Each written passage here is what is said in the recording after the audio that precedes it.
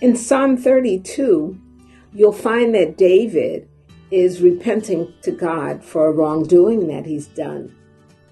He finds that the Lord is chastening him because of what he's done. The Lord promises us that he chastens those he loves. But in the 8th verse of this psalm, this is what the Lord is promising David. He says, I will instruct you and teach you in the way you should go. I will counsel you with my loving eye.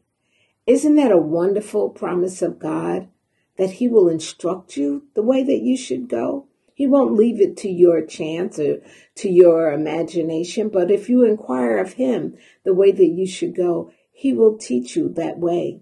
And he will counsel you. He will sit and counsel with you and teach you the things that you need to know. So when we repent, which should be a part of every Christian's life, there are some great rewards in that. We are forgiven by God. We grow in more intimacy with the Lord. And we have the joy of the Lord as part of our salvation, that we are walking upright with him. So once again, let's look at that promise in Psalm 32 and 8 from the NIV version. I will instruct you in the way and teach you in the way you should go. I will counsel you with my loving eye on you.